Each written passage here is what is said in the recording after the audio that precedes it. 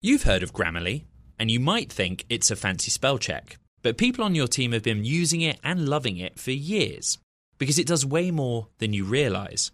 Grammarly is a secure AI writing partner that works seamlessly across apps and websites and can write an instant first draft in a few clicks, not a few hours. When every word your team writes is clear, concise and on brand, companies can save 19 days per employee per year. Learn what better writing can do for your company at Grammarly.com. Grammarly. Easier said, done. Collaborate for a greener future at the Bloomberg Green Festival, a groundbreaking celebration of the thinkers, doers, and innovators leading the way. From design and culture to technology, science, and entertainment. Hear from inspirational speakers and immerse yourself in climate solutions. July 10th through 13th in Seattle. Title sponsor, Amazon. Official airline, Alaska Airlines. Get 20% off using promo code Radio20 at BloombergLive.com/greenfestival. From the heart of where innovation, money, and power collide in Silicon Valley and beyond, this is Bloomberg Technology with Caroline Hyde and Ed Ludlow.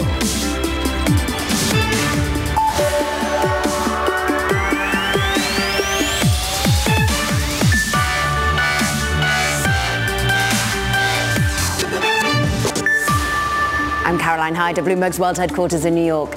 And I'm Ed Ludlow in San Francisco. This is Bloomberg Technology. Coming up, Arm kicks off its IPO roadshow, seeking nearly $5 billion. But we'll break down why the offering could be significantly smaller than previously targeted. Plus, we'll take a look inside Huawei's new phone, which holds the most advanced chip made in China yet. This as the country seeks to raise a $40 billion fund to bankroll investments in domestic chip making and research. And how digital regulation in the EU is impacting America's tech giants amid the forthcoming Digital Markets Act. We'll bring you the details of what is going to be unveiled in terms of those gatekeepers as soon as tomorrow. But first, let's check in on these markets and some of the big US players not managing to lift the Nasdaq all that much today. We're actually down by about 0.1%. Look, it's the back-to-school feeling, but we're also getting our reality check on what is a macro picture that is pretty ugly over in China, is pretty ugly over in Europe. When you look at the PMI data, the 10-year yield just rising after, of course, a day of rest and play that we had on Monday in the US trading action. We may be perhaps picking up a little bit as we see more investment-grade bonds coming to the market. Of course, that back-to-school feeling means we're going to get a ton of issuance. I'm looking at the Bloomberg Dollar Index, though. This is really the asset class to be watching at the moment. Dollar pressured higher at the moment. Is this just trying to find some sort of, more safety in the current macro picture? Is this also that the Federal Reserve is going to be keeping higher rates for longer vis-a-vis the rest of the world when the US economy just manages to navigate a downturn for the rest of the world? We look at what's happening in terms of Bitcoin. Therefore, on the lower side, when you see the dollar outperform, we're just down by about 0.33% overall. 25,700 is where we trade, Ed. But get into the nitty-gritty, the individual movers. Yeah, you and I were talking this morning about how there's not that much action in the technology sector. There are a few individual names. Airbnb up 6.7%.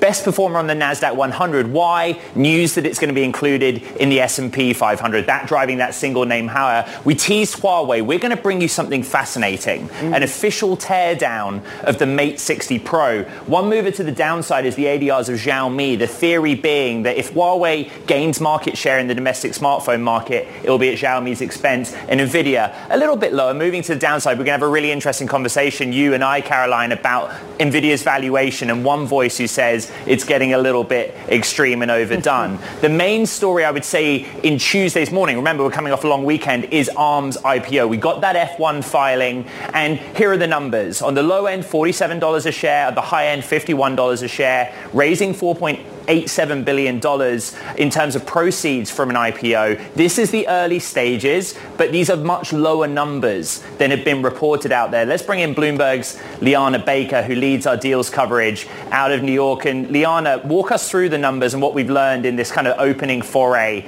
of the roadshow week. The numbers, as you mentioned, came in a little below what had earlier been reported.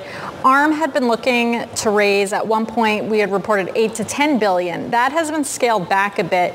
You mentioned that we could still see it go up. The roadshow is just starting. There could be great demand, for all we know, for these shares, and we could see them raise the range. That's definitely possible.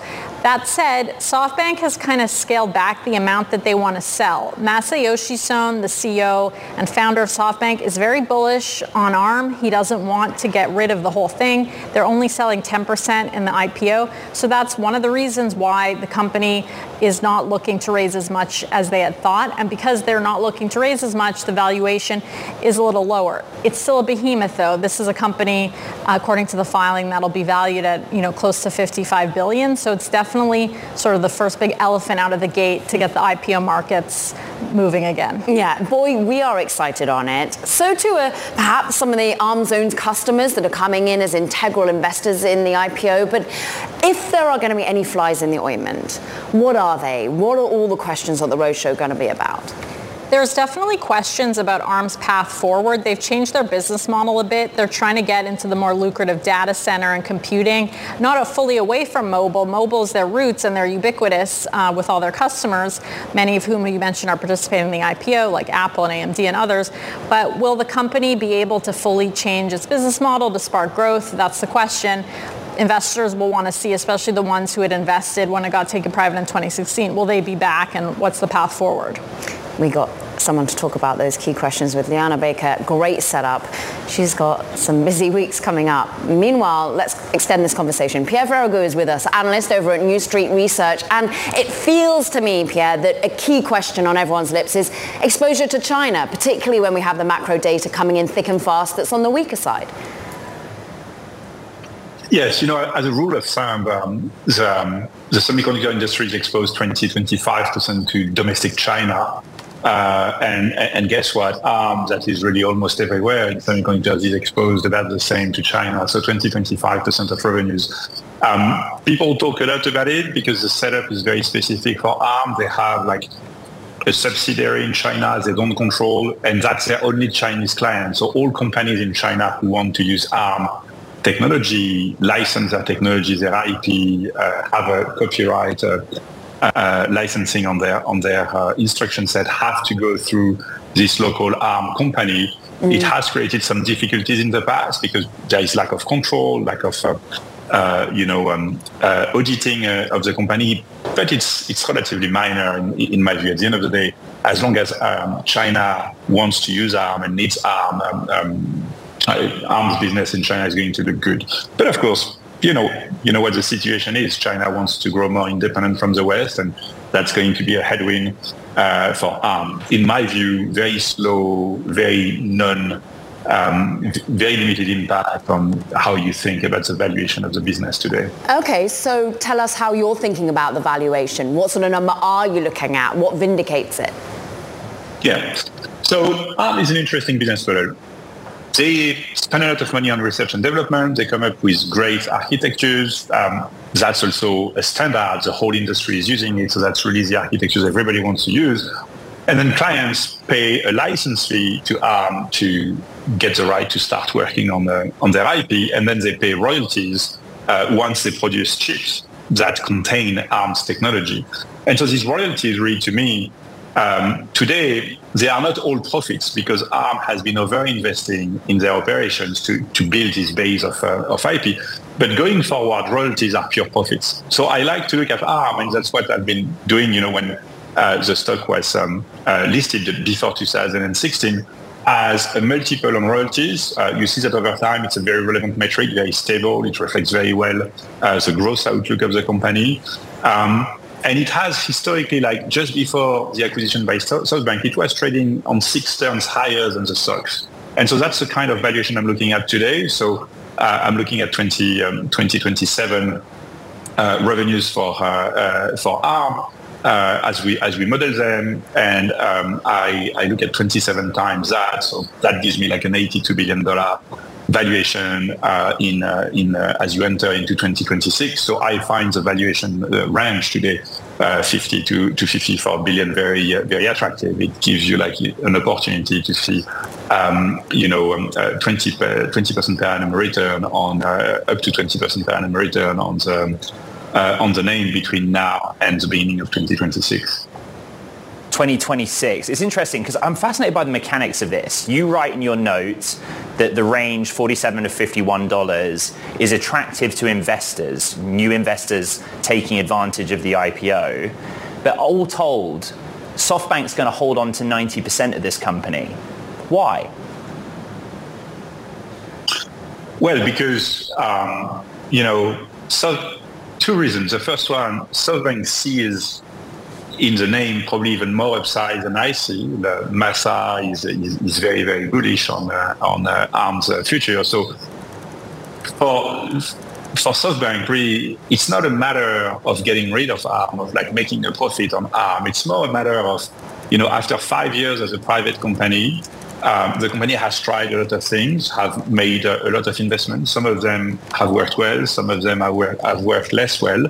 And now ARM is at a point in time where becoming a listed company again makes a lot of sense for the company in terms of, being successful, attracting talent, creating the right, like governance setup and management setup. Being a listed company brings a lot of advantages to ARM. And I think it's a very good timing to do that. And then for SoftBank, the idea is not, in my understanding, to exit ARM, but more to have ARM as an additional very liquid asset and an asset on which SoftBank can leverage to actually raise money for further investments. So that's really the way I think about it. So I don't expect, SoftBank to lower their share, significantly lower their stake in ARM anytime soon.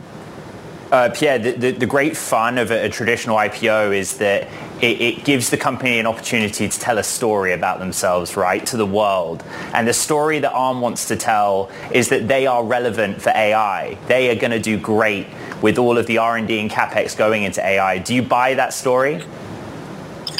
Yes, I do. But you have to be very careful to understand it well. I like to qualify that as an AI diversification. Yes, almost everything that is going to grow ARM's royalty revenues over the next 5 years is going to be related to AI. So from that perspective, I do agree with your statement. But interestingly, all the AI ARM is going to get exposed to is not like the AI clusters that we see being rolled out today, like the NVIDIA or TPU-based AI clusters. In that part of AI, ARM has actually very, very little, if any, exposure. But in your mobile phone, you need larger chips. You need chips with better IP so that the chip can better deal with AI models and with all these services that are built on AI. And ARM is actually bringing to the market a lot of innovation that is very relevant to that. And in particular, the number one driver of pricing power for ARM over the next 5 years is the rollout of their V9 architecture. So that's a ninth iteration of their instruction set. And the number one innovation that this V9 brings to the market is actually AI-specific instructions. So the next generation of ARM chips are going to do a much better job dealing with AI workloads. And so from that perspective, it's really an AI play. But totally uncorrelated to what's happening today, like the crazy increase in spending on AI clusters, because in a GPU, in an AI accelerator, ARM is between a minimal contributor and not a contributor at all. Yes. Pierre Ferragu, analyst over at New Street Research, joining us, Caro, straight after publishing his reaction note to that F1 filing. Just great timing having you on the show. Thank you so much.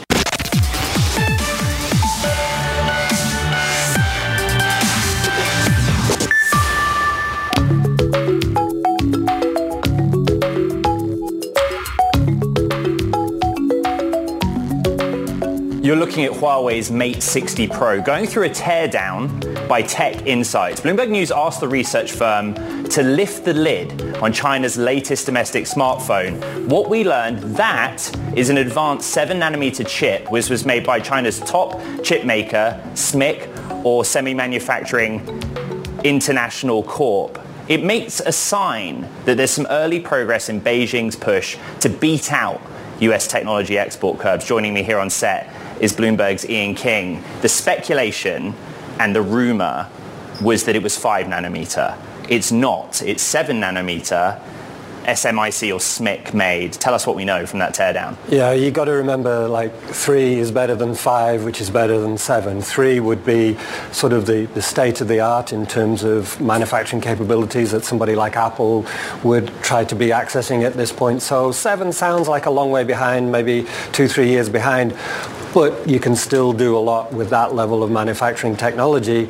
Underpinning this, though, is should they actually be doing this? Is this representing a circumvention of what the US is trying to do, which is to get Huawei away from access to technology? And to that point, Caroline, we should say that Bloomberg went to the US Commerce Department and asked if this 7 nanometer tech is caught within the bounds of curbs, and I don't believe the US Commerce Department replied. Yeah, thus far it does shine a light, though, really a question mark on what has been the US spearheading this, Ian, of a global clampdown on basically China's access to this sort of technology. Do you think it does ring question marks? No, there are absolutely questions. To be fair to Commerce, though, they're not going to comment about individual actions that they take against a specific company. That's kind of their policy. So we tend to sort of find that out when it gets announced, and they have actually sort of, when these stories crop up, they have taken action. So we'll see what happens there. There's definitely an onus on them to take some action, but we wouldn't expect them to talk about it right now. We did learn about where China's at in its technology competence, right? There's this idea that it's 7 nanometer, but they sold out of the handset very quickly. And that indicates to us, even though it's 2 generations removed from the cutting edge, that they're not making 7 nanometer at volume yet or at scale. Yeah, I mean, this is a conversation that we had last week. Remember, you can make a few of these things on the bench, right? That's great, well done, you're good at the technology, but the real art is to make millions, tens of millions, hundreds of millions of these things. We really need to see whether they can do that or not, and do that on an economic basis. If they can, then this is definitely, a red flag, warning symbols, whatever you want to describe it with. If they can't, then maybe this is a symbolic thing just to poke the Secretary of Commerce from the US, who was in China last week. I mean, some great reports, for example, the Jefferies team putting out, the myths and the facts about this particular Mate 60. I'm interested more broadly on the impact on competition, though. What has been reality is the share price reaction from Xiaomi. Ian, does this put Huawei back on the map, even if only in China? Well, you have to remember that they basically got out of the handset business. They essentially spun it off because they were in such a difficult position because of these sanctions. This as a symbolic thing, as something to market around, it's absolutely sensational. Look at the attention it's getting. We're talking about it on the other side of the world, right? So yes, of course, it really helps. But again, we'll need to see that volume. As Ed and I just discussed, we'll need to see that volume.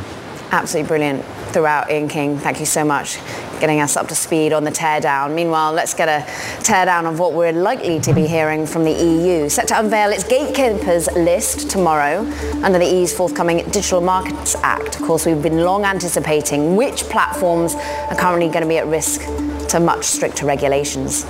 You guessed, likely these big players. From New York, from San Francisco, this is Bloomberg Technology. What if everyone at work were an expert communicator? What if every doc, message and email they wrote was perfectly clear and concise?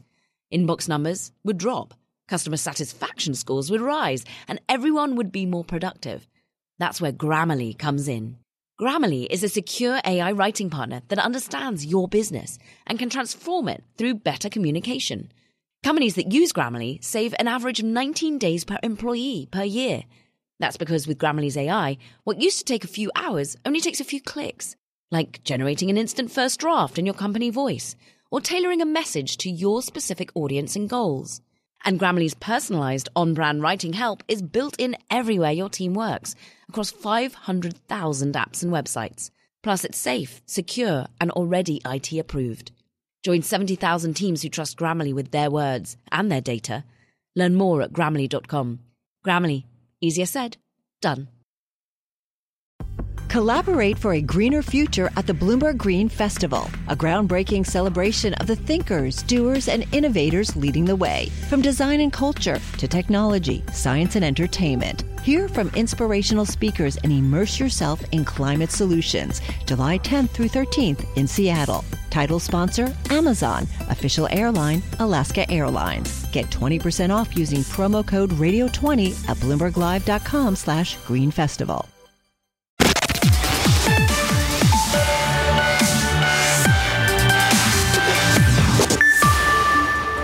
Time now for Talking Tech. First up, advertising sales at X, of course formerly known as Twitter, they're down some 60%. And Elon Musk is pointing the blame at the Anti-Defamation League. Now, Musk is actually accusing that the not-for-profit is having a personal vendetta against him since he purchased the platform. The ADL has previously reported that harassment and extremist content on the platform has spiked since Musk's takeover. Meanwhile, let's turn our attention to Sam Altman, who is now the first person to get an Indonesian golden visa. It's the new visa that allows foreigners to make substantial investments in the country to remain for between 5 and 10 years. It's part of a new initiative to boost economic development in the region. And plus, TikTok is hiring UK security firm NCC Group to help audit, well, its data, its controls, the protections in Europe in particular. It's all part of what is called Project Clover. It's similar to a program right here in the US to reassure Europeans that the Chinese government can't access their data. TikTok currently runs a data center in Dublin and is building another one in Ireland and indeed in Norway too, Ed. Yeah, let's stick in that region. Big tech is bracing for the European Union's biggest ever clampdown on anti-competitive practices, which may provoke a new wave of legal battles between regulators and here in Silicon Valley. The announcement on which tech platforms are to be targeted under the EU's Digital Markets Act is due tomorrow. For more, let's bring in Bloomberg's Gillian Deutsch, who joins us out in Brussels. Caroline and I are so used to covering the kind of antitrust case, you know, the battle that played out in court. Now the story in the EU is moving to legislation and rulemaking. Explain what's about to happen. Yeah, so tomorrow is a big day for the European Commission. This is when they come out and say which companies, major tech companies, are considered gatekeepers, and those are companies that are considered dominant in their space. And then they're going to lay out which of those products from those companies are considered core platform services, and those are the products that these companies are going to have to redesign to comply with a whole bunch of new rules set by the European Commission. And to your point, Ed, I mean, I want to back up a little bit. We've seen lots of these antitrust cases from the European Commission for years now, for almost over a decade. And really what the European Commission is trying to do is say, okay, these cases have often dragged out in the courts for years. They have often been unsuccessful as well. So instead of dragging companies to court after they've done something they deem anti-competitive, the Commission is saying, let's let out those rules from the get-go. And so really going to see some of those big rules come to fruition tomorrow. Of course, this sort of follows on from the Digital Services Act. Now it's the Digital Markets Act. And it always ends up to be fines that are either instilled or indeed warned about. Is that really what the stick is here? Are there any carrots that persuade the big companies to fall in line? Well, I do think one carrot as well, do you want to operate on one of the biggest markets? And so we actually have seen some companies say, actually, maybe not, because there's too much regulation. One prominent example is that Meta actually has not rolled out Threads in the European Union. We've seen it across the channel in the UK and obviously in the United States, but we don't have it here because what Meta says is that we don't know how these kinds of rules under the Digital Markets Act are actually going to be enforced. And one of those rules is that companies can't combine personal data across platforms. So Meta's saying, I'd rather be safe than sorry, so maybe we shouldn't even roll out in the EU. But we also are seeing lots of those threats of fines that companies won't be able to operate in the EU if they break these rules repeatedly. So this kind of two-tier track, the DMA and, like you mentioned, Caroline, DSA, there really are this new wave of regulation. And so the European Commission is trying to work with companies and say, look, we're trying to make this work for you guys too. But there are definitely lots of court cases and fines on the horizon if they don't. You know, it is often a two-way street. I reflect on my own time in Brussels, Gilly. I mean, what do the companies have to say about it? Are they trying to meet them halfway? To some extent. So I covered the DSA, which, I mean, the DMA is more focused on antitrust, anti-competitive behaviors. The DSA is focused on, harmful, illegal content we see in digital marketplaces or on social media platforms. And with the DSA, we've seen companies like TikTok and Meta, they've really redesigned some of their products to be more transparent, to flag illegal content. So they're definitely laying out those things, saying, look, we're paying attention, we're caring about this regulation. But we also see lots of potential court cases on the horizon. The DSA, we already saw two companies, Amazon and Zalando, sue over those rules, and we're almost certain we're going to see more now that the DMA is going into effect. The people who always win, it's the lawyers, it seems. Bloomberg's Gillian Deutsch. Great to have you on the show.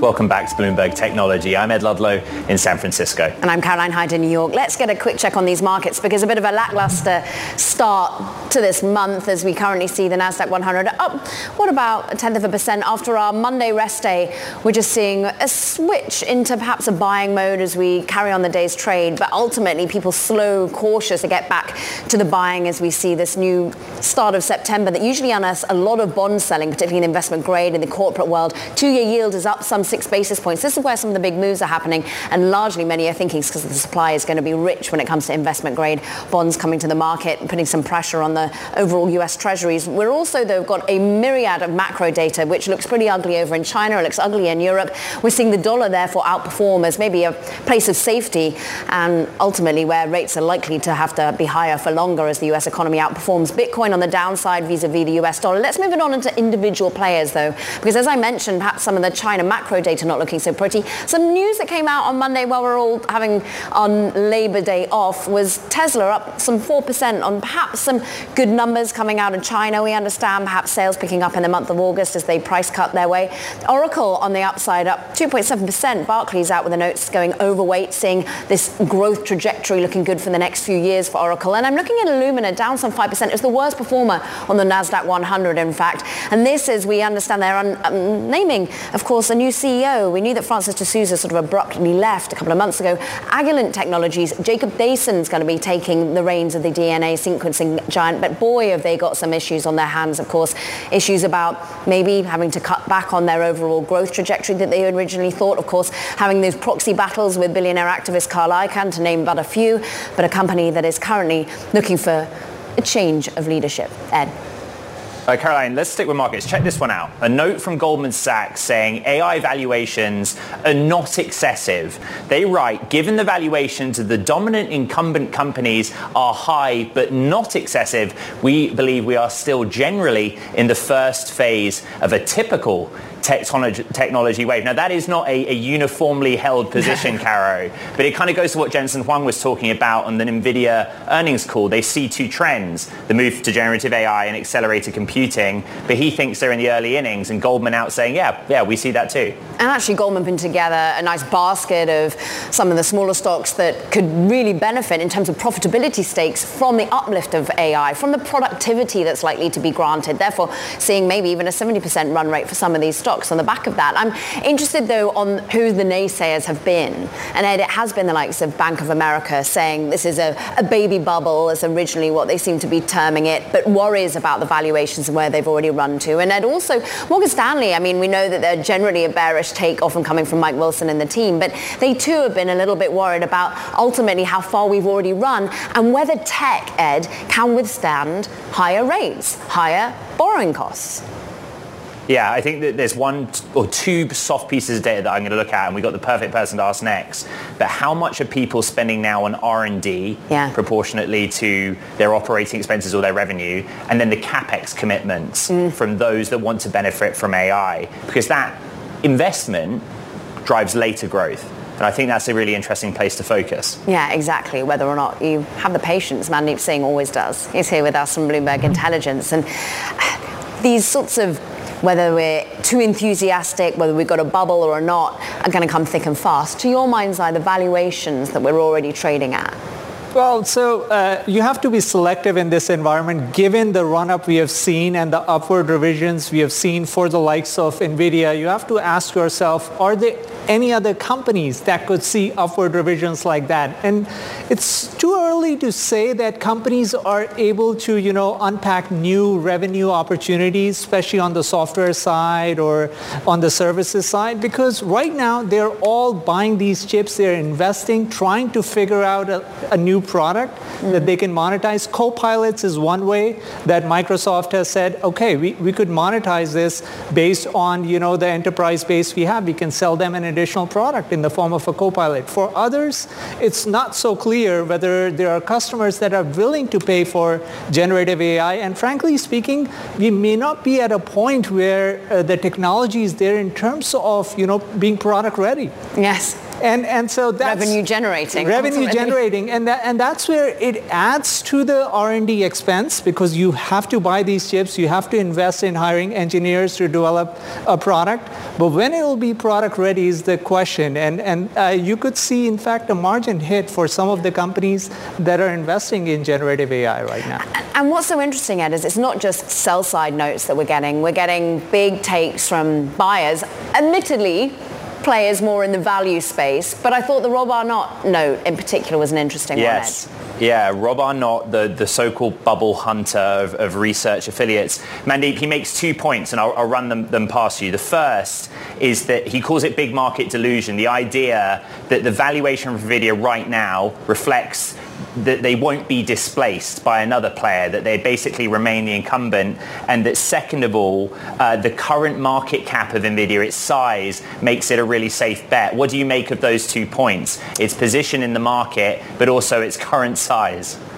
I agree, I think, with that comment, simply because the companies that are investing right now in generative AI are your hyperscale cloud vendors, and they are the ones who are actually buying these chips, in bulk. That's what drove that 100% upside revisions for NVIDIA. I mean, had it been your fragmented enterprise IT base, they wouldn't be making those sort of commitments, even though everyone agrees with the disruptive impact of generative AI. The fact that you're seeing that kind of a big lift in hardware and semiconductor spending is because of the concentrated nature of the buyers, which in this case is the hyperscale cloud players. And you have to ask yourself, if everyone is able to develop that technology over time, then it does get commoditized. And I go back to the revenue generation aspects of, how you're going to monetize it in software or services that you can layer. And it's not very clear. We're still at a very early stage in terms of unpacking the monetization opportunities on the software side.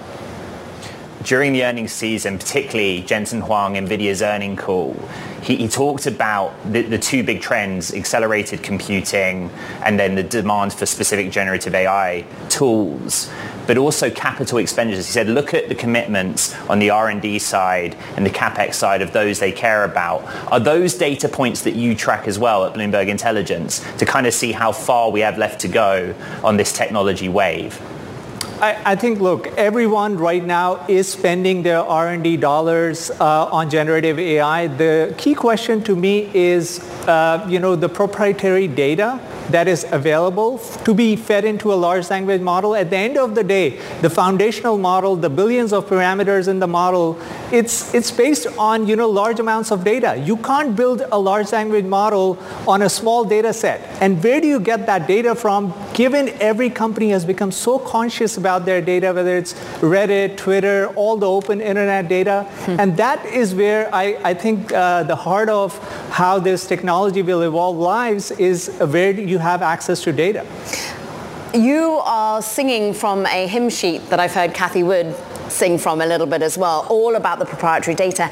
And ultimately, Kathy was early in her call that NVIDIA was just too far, too fast. Get into other names that are being overlooked here. What are other names that are being overlooked from BI's perspective? Well, so from our perspective, internet companies have an advantage here. Whether it's the social media companies, search companies, they own the proprietary data within their walled gardens. Software companies, on the other hand, they don't have their proprietary data. They have customer data. They can't build large language models on top of that. So clearly, internet platforms are the ones that are coming up with the large language models right now, and they have an advantage in terms of, redoing their next version because they have access to that data, whereas software companies like Microsoft partnered with OpenAI. And OpenAI actually built their large language model on open internet data from Reddit and Twitter, and they'll have a hard time finding the next iteration of it because everyone is limiting the use of the open internet data. So I do think internet platforms have an advantage in this cycle. And for a longer term discussion on just how much this changes the world of the internet and how much more closed it becomes, Mandeep Singh, absolutely brilliant from Bloomberg Intelligence. We always love him on the show.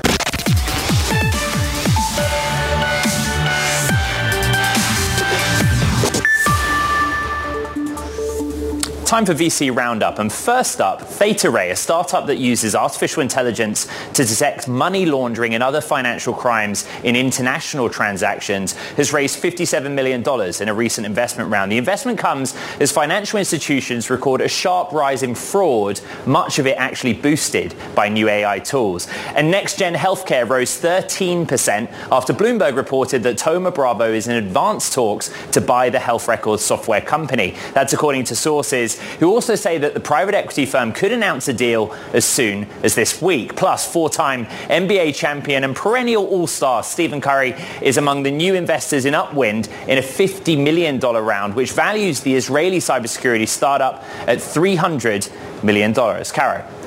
He's pretty active in the VC world, as well as being quite the sports person. Let's talk about venture more broadly right now, Ed, because I'm pleased to say right here in New York is Drew Glover visiting for the time being. It's today's VC Spotlight, therefore. Partner at Fiat Ventures, of course, also Fiat Growth, an emerging VC focused in the fintech space. And what makes you different is not only, well, the focus on underrepresented founders, but notably also the way in which you advise alongside invest. Now, at the moment, is all the advising, all the discussion about watching these big companies about to come to market and whether or not we'll get more exits in the IPO area? Well, it's really interesting. At Fiat Growth, we're able to, and Fiat Growth is the consultancy of the Fiat Ventures arm of the business. So we get to advise a number of these companies, but very much stage agnostic, early stage all the way to public companies. And then on Fiat Ventures, we get to invest in these companies because we actually contractually get the right to invest. So in short, yes to your question, we have all this incredible data and education that we get by actually doing the work on the ground with these companies. And one thing that we are seeing is a lot of very optimistic things happening in the public market right now. But also at the same time, we have to be really thoughtful in terms of how we're building products and how we're building strategies to bring some of these public companies to the public markets.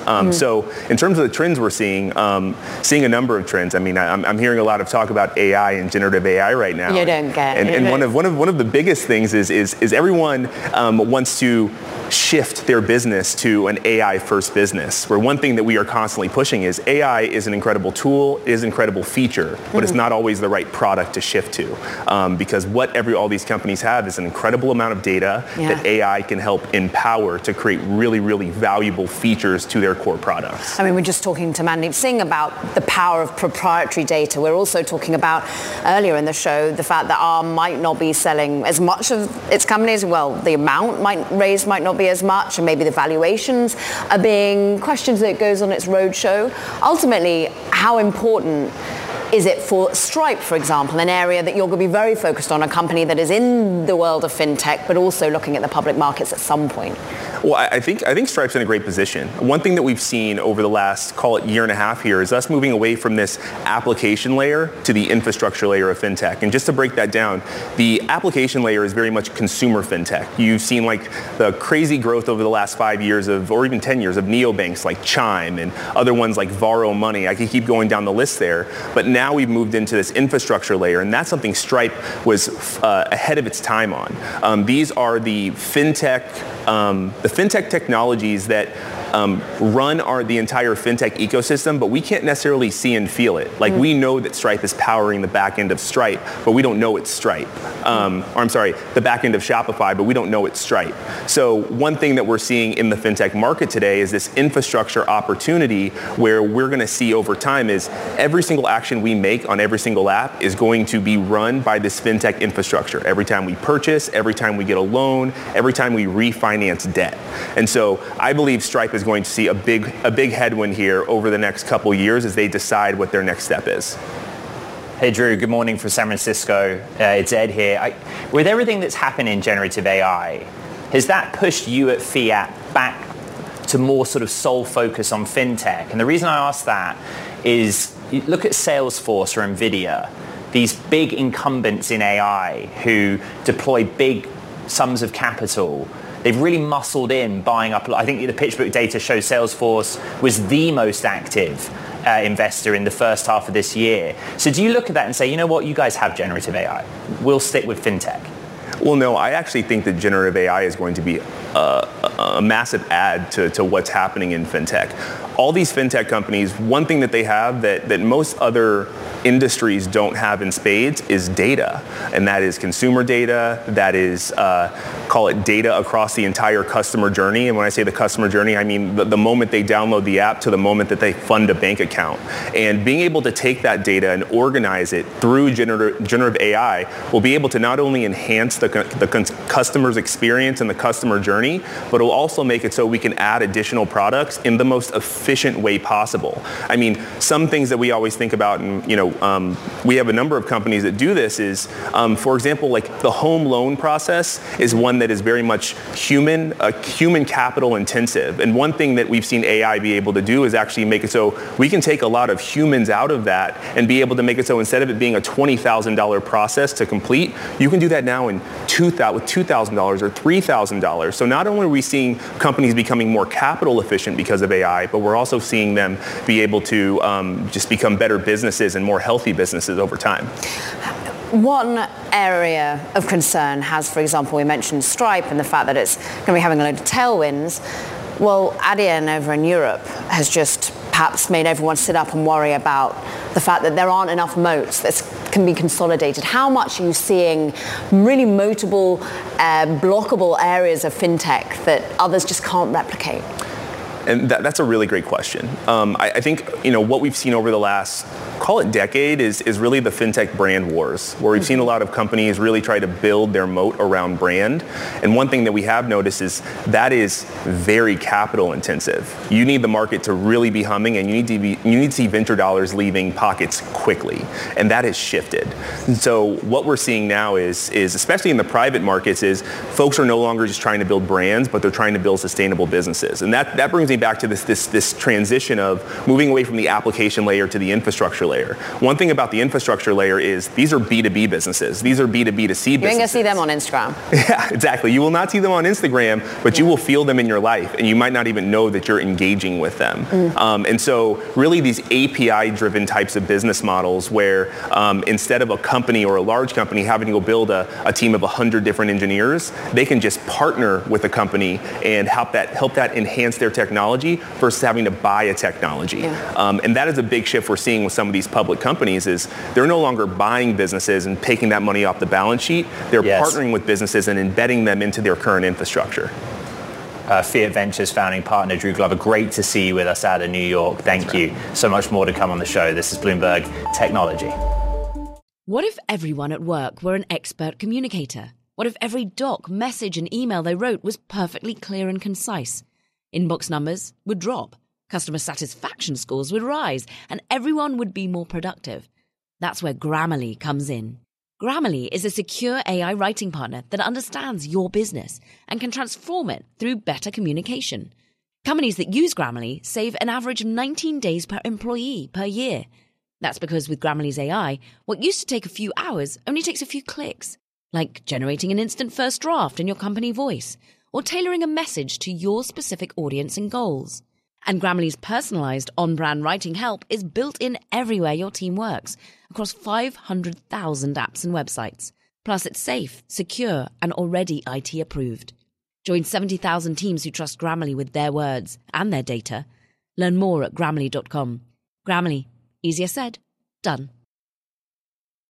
Collaborate for a greener future at the Bloomberg Green Festival, a groundbreaking celebration of the thinkers, doers, and innovators leading the way. From design and culture to technology, science, and entertainment. Hear from inspirational speakers and immerse yourself in climate solutions. July 10th through 13th in Seattle. Title sponsor, Amazon. Official airline, Alaska Airlines. Get 20% off using promo code Radio20 at BloombergLive.com/greenfestival.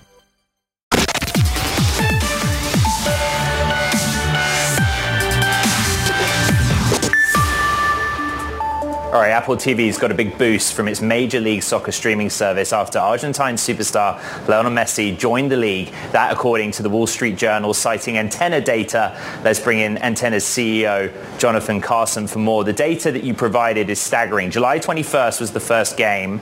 110,000 signups for MLS Season Pass. How does that relate to any other era or period of sign-up for Apple TV? Well, great to be here and fun to talk about this story because it is such a unique situation. in the streaming world. We're 2 decades into sports leagues running their own direct-to-consumer video subscription services. And they've become quite mainstream, quite successful. But this is the first time we've ever seen a mid-season pop like this.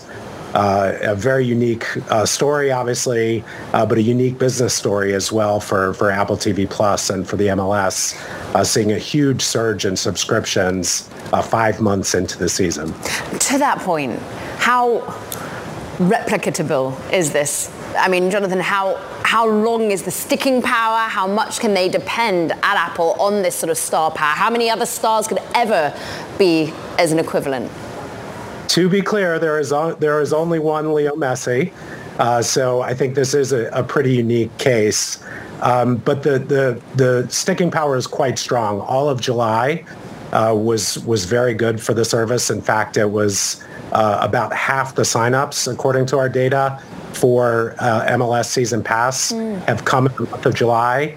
It also happened to be Apple TV Plus biggest month. July was their biggest month for signups for the year as well.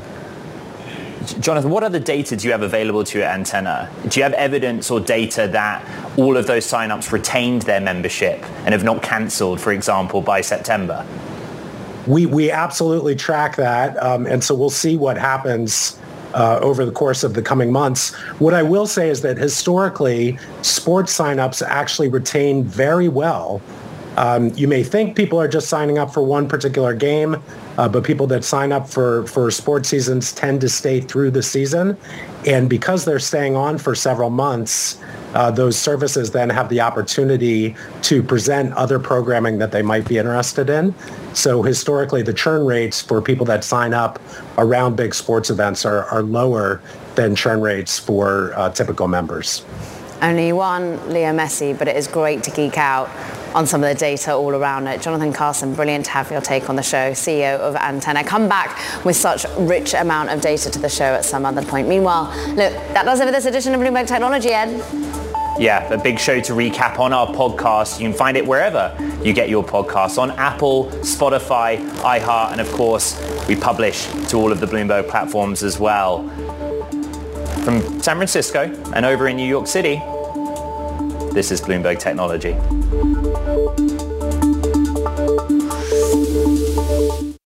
Collaborate for a greener future at the Bloomberg Green Festival, a groundbreaking celebration of the thinkers, doers, and innovators leading the way. From design and culture to technology, science, and entertainment. Hear from inspirational speakers and immerse yourself in climate solutions. July 10th through 13th in Seattle. Title sponsor, Amazon. Official airline, Alaska Airlines. Get 20% off using promo code radio20 at BloombergLive.com/Green Festival.